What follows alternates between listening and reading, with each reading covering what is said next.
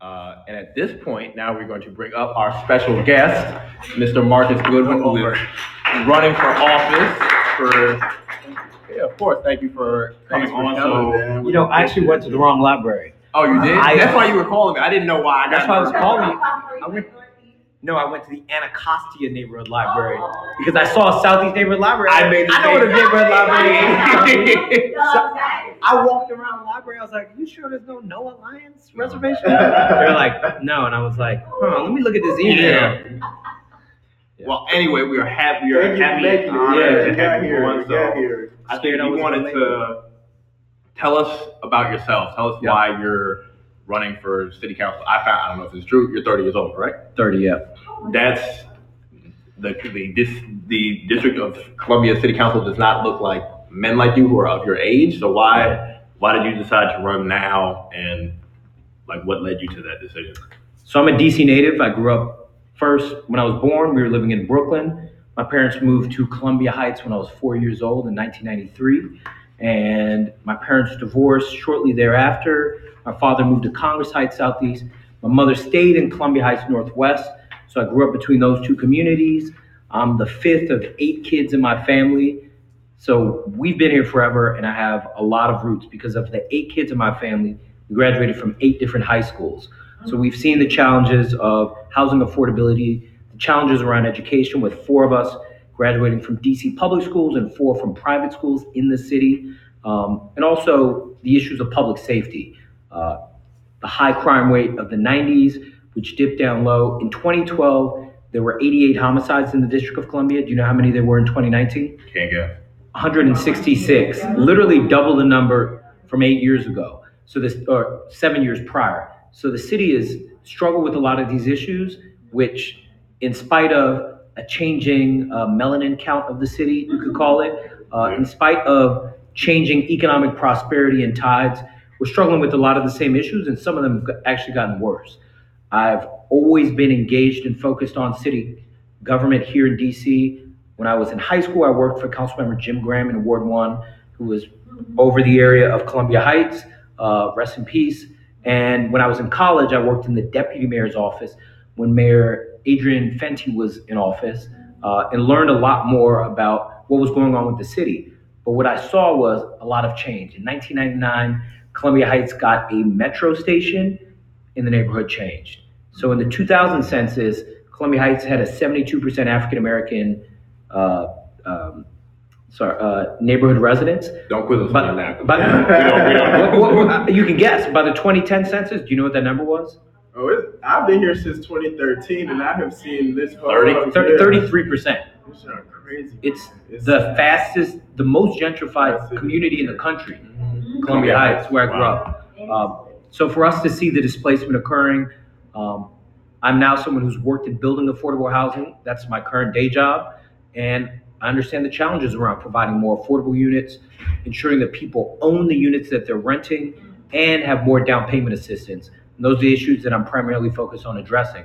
I ran for council in 2018. As a Democrat, I ran against Anita Bonds, who's the incumbent. She still serves on the council, and I think it's her 4th straight election she's won. And now I'm running as an independent in the 2020 election, Tuesday, November 3rd. Same ballot will vote out Trump from office, and building up the momentum from the past election and applying it now. And it's been a great experience and journey so far. I don't know, what did you read? We never even went over that. With regard to what? How did you find out I was running? I know your sister. Oh, okay. Yeah. So then Which one? Mariana. Okay. And then I have 4 sisters. Right. Yeah. Right. Yeah. Of course. But also they got all kinds of. But friends. also, when you're googling people who are running for the city council, they don't look in this changing city, like you said. They don't look like you and I. They don't look like the people who are in this audience. Where I think that's something that we wanted to reflect. Black voices interviewing black. So something that's funny. Our city council, in a city that has a black plurality to this day, a majority of our council members are white. And it has been that way, I think, for a brief period. 7 out of the 13 were black, but really the past 20 years. So I am running for the seat that David Grasso, a white guy from the city, he served 2 terms, said he would serve 2 terms at the beginning. He's not running for re-election. would actually turn the council back black. Okay. So what made you like make the switch from like Democrat to Independent? It's the seat that's available, and the Democrat who's running, because we have funny rules in our city, and not many people understand. Yeah, but the controlling party, they usually you cannot have more than 3 of the at-large seats, and the chairman seat counts as an at-large seat. So the chairman who's not up for election, and 2 other people. There's 1 Democrat, Anita Bonds, and 1 independent. So they're already 2. And 1 Democrat, Robert White, is running for re-election, and he's a good member of the council. He's effective, so he's likely to win re-election. But for you to get on, you had to make that switch. I would have to be another party, and I'm certainly not a Republican. So. Well, we probably wouldn't have you on if you were. So I think when Henry and I were kind of talking about questions to ask, we said that we saw that one focus of your campaign, and I think it goes to your development background, was trying to make a balanced economy for the city. Right. What kind of proposals do you have to enact that? Because I think, as someone who grew up here and someone who went to college here, most of the people who are in this room have been here for over 2 decades. We know that it's a city of have and have nots. Right.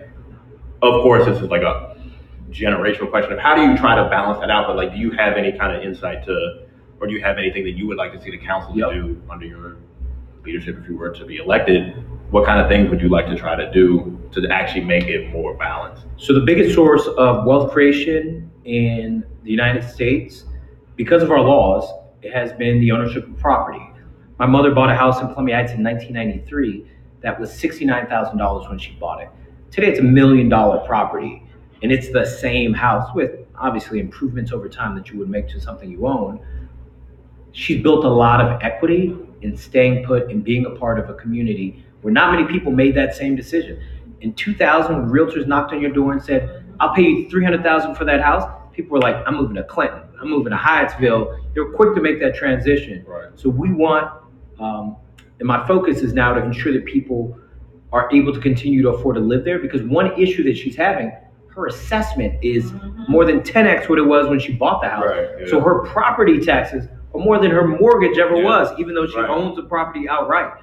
So how do you try to? If you're 60, so if you're out? 65 and older, your property taxes are cut in half. But I think people who've owned property, my mom's not 65 yet, but if you've owned property over 20 years, you should be eligible for that property tax reduction. And it really would not take a lot from the city's budget to help ease the pain of a lot of people who've lived here, contributed added value here, but can't continue to afford to live here. The other part, because kind of moving all over the place, is ensuring that people have employment opportunity to be paid well, especially people who work and support the city. That's teachers. My mom's a DCPS teacher. My mother is. Okay. Lafayette Elementary. Police officers, firefighters, EMTs, and city employees from all agencies have workforce housing options, both for ownership and renters. We have one of the lowest percentage of police, fire, and even teachers who live in the city. It's about 50% of our teaching workforce lives in the city. Can't afford it. Firefighters, police officers, 17 and 21% respectively. We have firefighters, a significant portion from West Virginia, who come in and do 2 20-hour shifts and go back home. They don't repatriate those dollars, and they don't keep it in this local economy. But if there were affordable options and better hiring preferences, I hope that we can bring those jobs back. So being that like you worked in development, you see how DC is constantly developing. Yeah. Like again, I'm not from DC, I'm from Atlanta, and gentrification there is on a like different track. Right. But like I've noticed, especially in like the Shaw Howard area, like it's new developers coming in. Then when we took buyers class, he talked about how they come in, they lowball them, and then they'll add a few different amenities and like take the price up 10 times. Like, how do you, and not to go specifically on what he said, but like, how are you going to specifically address like them coming in lowballing and not even accepting people out to like negotiate? That's a good point. So if someone came to my mom's house and said, here's $700,000 cash, her not being someone who can get a fair assessment or fair market value may take it. That's $700,000 cash. Sounds like a great deal. I think we as a city should have an appraisal system so that people know what the real value of their home is. There needs to be a level of responsibility on our part so that people can't just get bought out at these low values. One thing I think that's great that we've done is that people who are delinquent on their taxes, in many cases not their own fault, have had their properties taken away and sold at the top tax auction that the city does. And people who don't have heirs whom the city has known or knows how to contact have had their properties sold before their heirs were able to respond, because they do a tax sale every summer in June. So I want to focus on ensuring that we know how much properties are worth before someone wants to trade it, because if you want to sell, you have the right to, but you should get the highest and best value for it. And you should also be educated on what your other options are on staying in DC, because we want to keep people here. Yeah. Besides your kind of platform for economic growth and opportunity in housing, is there any kind of pet project, or is there anything that's kind of in the back of your mind where you say, if I got in here, I would really want to try this thing that no one else is doing? That doesn't necessarily have to be economic focused. Yeah. It could be on education, like, community reform. But is there any kind of small thing that is there any void that you see that you want to kind of say, look, council, focus on this because you all aren't talking about it? So one thing that's actually part of the national dialogue now is, what did Bloomberg do in New York City? I think what Bloomberg focused on was a real issue, and it's an issue we have, that the most likely person to be a victim or to commit a violent crime looks like us. That's the reality of it. From, call it age 18 to 40. Now, I want us to focus intensely, not on criminalization, but ensuring there are social services provided, that there's job training, there's job placement, and that's a point that we don't focus a lot on, drug rehabilitation and treatment, so that people can truly re-enter into society. If we are continuing to criminalize, target, and identify people as bad actors in community, they're never going to break out of a cycle that we have seen, and again, has gotten worse. The numbers will show. So I want us to take on what is called the CURE model, and that's ensuring that we have community policing, getting around people and understanding what's truly going on. That's unarmed folks who are trained to interact with folks in the community, but also identify who is someone who's a good candidate for a construction job training, electrical job training, plumbing employment training, because these are jobs that if you're true to them for 5-10 years, you're earning 6 figures and you can afford to stay in the city, and you're not falling into influences that otherwise people often do. The recidivism rate in DC is higher than it is in the rest of the country. And a lot of it is because people aren't given a true path to reentry in a society. So I want intense job training, job placement, and social services being provided. And that's something that other communities and cities around the country have seen do well. And targeting, stop and frisk, that's not the direction. Since we have DC residents and natives, do you all have any questions for Mark? Yeah, please.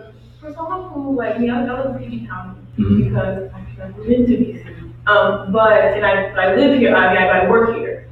How can someone who is not, like, when your constituents here, who's not a resident here at the time, how do they support you? Or is it just like getting the word out? Or how do they see what you're doing? Like, if someone who wants to live in DC can like see what your work is. Yeah, I think one of the beauties of the age we live in now is that digitally we're all connected through social media, through messaging, through activism showing up. So connect. Our social media and website is all Good Win for DC, FORDC.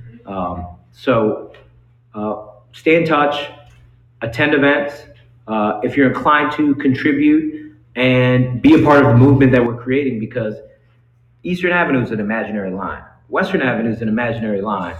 This is all a region. And one thing I want to bring to the council is that a lot of our solutions have to be regional. We generally don't share the economics of anything except for our train system with WMATA. Everything else, it's everybody fighting for their own piece of the pie. We need to be working with Montgomery County, with Prince George's County, and in many cases with Arlington or Fairfax County, because if people are leaving here, that's the most likely place they're moving. If people are moving here, they're coming from these other parts of the region. So if we're going to address our affordable housing issue, distributing and ensuring that people are safe, the only place we really collaborate is the police department. Otherwise, there are no shared resources, and that's something I want to address. I think it's another way for us to control people having to leave here, not being able to afford to stay here. You know, Howard University has a lot of their students that live in Hyattsville, Maryland. So for us to not have any formal relationship is just beyond me. Anybody else have any? Yeah. So I hear you talking a lot about just like, adult things, but in my mind, I kind of see it as these things are a pattern of what happens in childhood. So I guess addressing childhood as an educator, like, and looking at the system that a lot of these students are currently under, like, these things are generational. Right. And, not to say that they haven't made strides, but a lot of these parents were failed by DCPS. And Right. so for generations, I can recall I moved here from Brooklyn in 2009. And I can recall how awful some of the schools were, not necessarily because of the teaching staff or the administration, but because the system was poorly ran. Right. And so now, through the reform movement, there's another arm of poorly run schools that, are biased and racist and, definitely divide our students digitally, economically, socially, as far as their mental health. And so I guess my question to you is, what structure do you think needs to be put in place within the public school system to prevent these things? As far as, Right. you don't need to go back to jail if you didn't go in the first place. And Right. so what structures, as far as community supports, city supports, board supports, do you think are needed, particularly east of the river areas, that you think will help our students and their families? And that's a great point. Anacostia High School, the campus, can accommodate 1,000 students. I ask you another question. How many students do you think attend Anacostia? Oh, I know it's very low. 180 students. Beautiful building. Beautiful building, beautiful campus. And the problem that they face, the per pupil student model on a purely numerical basis doesn't work. In many school populations, you're not achieving an economy of scale that you can run programs that provide a good quality of education. That's the reality of it. You're cutting people who do sports programs, you're cutting people who do the arts, you're cutting people that provide, outside of the basic school curriculum, a robust student experience, after school programming. So what we should do is redistribute our resources to ensure that school populations that are underserved can provide a full complement of what these young people need. Part of that is filling the gap for childcare, because we are in an expensive city that people working full-time at minimum wage have to work 90 hours a week to afford a one-bedroom apartment. That's the numerical analysis. So we need to ensure that single parents especially are accommodated and supported with universal 0 to 3 childcare sponsored by the city for those who qualify, as well as readjusting our per pupil student model, because we have a lot of student communities that aren't playing on a level playing field. Whereas you have schools, again, on the west side of the park, like Lafayette, where my mom works, which is a phenomenal, beautiful, modernized campus, and Wilson High School, which are overpopulated, which the per pupil student model lends and creates unequal opportunity and success. Yeah. When it comes to I'm seeing a lot of businesses, especially businesses that have been here since I can even remember, closing down. Like I go by Howard and Howard Deli or different places are starting to close down in terms of business. Rent is just too much for businesses. So what can you do? I don't know exactly what you can do, but what do you think about in terms of businesses, Black or just like mom and pop shops that are staples in the community, or that can be staples in the community? It's very hard to have a business here, especially when more of the chain is big for businesses, or to be very honest, white businesses. They get better deals in terms of rent, they get better interest rates, they have more opportunities to thrive than other businesses do. Yeah, I think one big part of that is, like you said, they're paying rent.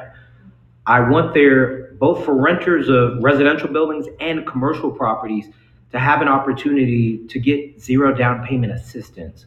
We have that program called HPAP for first-time home buyers in the district. We also have a program for city employees who are owners of their own, who are renters and want to be owners of their own property. We need to have that for commercial properties because oftentimes a commercial property will change hands from one landlord to another. And once the lease is expired, if the new landlord doesn't want to keep them in, they could get a bank in, they could get a Chipotle in, and raise the rent 15%. That's another point, ensuring that we have controlled rents. We do for some residential properties, we don't at all for commercial properties. So we want to ensure that people are able to stay, and I think those are some of the reforms that we can take because there's no cap on what the rent can be raised to. It's effectively what the market can bear, and that's not an equitable way to make a decision. So one more thing, so you mentioned HPAC, and I agree with you, the person who has gone through that, and not been successful with it, how are you gonna ensure, like, I guess, in terms of people, because especially with the inclusionary zoning, there's not enough property, there's still people who are. There's a backlog, yeah. And there's not enough property to accommodate everybody. Yeah. So how does that, like, I guess, how do you get more properties, how are they able to participate? Because some properties don't want to participate with that. Some lenders say, oh, you're using HPAC, they don't want to help you. They don't want to, I don't want to do HPAC closing because it's going to take too long. So it's like, how do you work with that? Yeah, I think there's a requirement. So legally, many of the new properties that do have the inclusionary zoning requirement have to go through 2 rounds of finding people. But there's a bigger issue because there's, like you said, such a backlog that by the time someone's number comes up, they may have found a different housing accommodation. They may have had another kid. They also don't match for the number of people in a household. If you are someone who has a single parent with 3 kids, you could be matched with a 2-bedroom. And that doesn't accommodate you. So there needs to be a little more thought in the system in ensuring that you're matching people to the product type. But also, I think the mayor has come out with a goal by 2025 to get 36,000 new units built in the city, and that's supposed to address getting more units that people can get off the wait list to own. But even with that, even with the whole owning process, if a person is ready to sell it, they're not going to get what they want for it and what it's worth because you have to, basically sell it at what the program is telling you have to sell it. Well, they have a requirement when they're building at least 10% of the units to be inclusionary zoning units for commercial properties. So they know at the outset that those units are going to go at the inclusionary, 50% median family income rate. Because sometimes, just from experience going through it, sometimes even when they're building those units, they're not going to be as nice as a regular unit in that building. Right. Like, there's just certain things or restrictions that they have for building those properties. So I kind of feel like you're right. They're helping, but then it's kind of like you're not getting what another person is getting because you're not paying them out that person is paying. So I kind of feel like it's like an unbalance. No, I mean that's definitely a good point. That there are definitely different countertops or cabinetry or maybe appliances. No, you're definitely right. So I think we're over our time. I'm going to respect the time that Savannah gave us. So I think, once again, we appreciate you for coming on, but I think tell us how we can follow your campaign, all your social media, give us that whole spiel so we know where to hit you up at. Yeah, so I'll be on the ballot November 3rd, the same ballot we vote out Trump. My social media, Facebook, Twitter, Instagram is GoodWin4DC. I have a news mailer that I get out digitally and am collecting. People can get in my updated emails people's mailing addresses if they want yard signs or to be invited to events or to get mail from us. And you do respond to emails. And I respond to emails. I will give you that. So we appreciate you. So thank LinkedIn you for DMs, everything. Right. So we appreciate you for coming on. So thank you. Thank you. Thank you. Really appreciate that. So we appreciate you all for sticking around. Shout out to Savannah for making this happen. So shout out to her. So you can follow us on all social media that we have. That's on Twitter _WRGO. Let me get it right this time. Instagram at What's Really Going. You can follow us on subscribe on YouTube, Spotify, SoundCloud, Apple Podcasts. We also have t-shirts here for Excel Academy for you. They're trying to It's an all-girls academy public school in Washington D.C. that the city is that they're trying to shut down. So get them a new building. But thank you for our live guests, Savannah, Asha, Garrett. I do not know your name. Chantel, my mother, Marcus, Henry, Noah. Thank you, everybody. Thank you.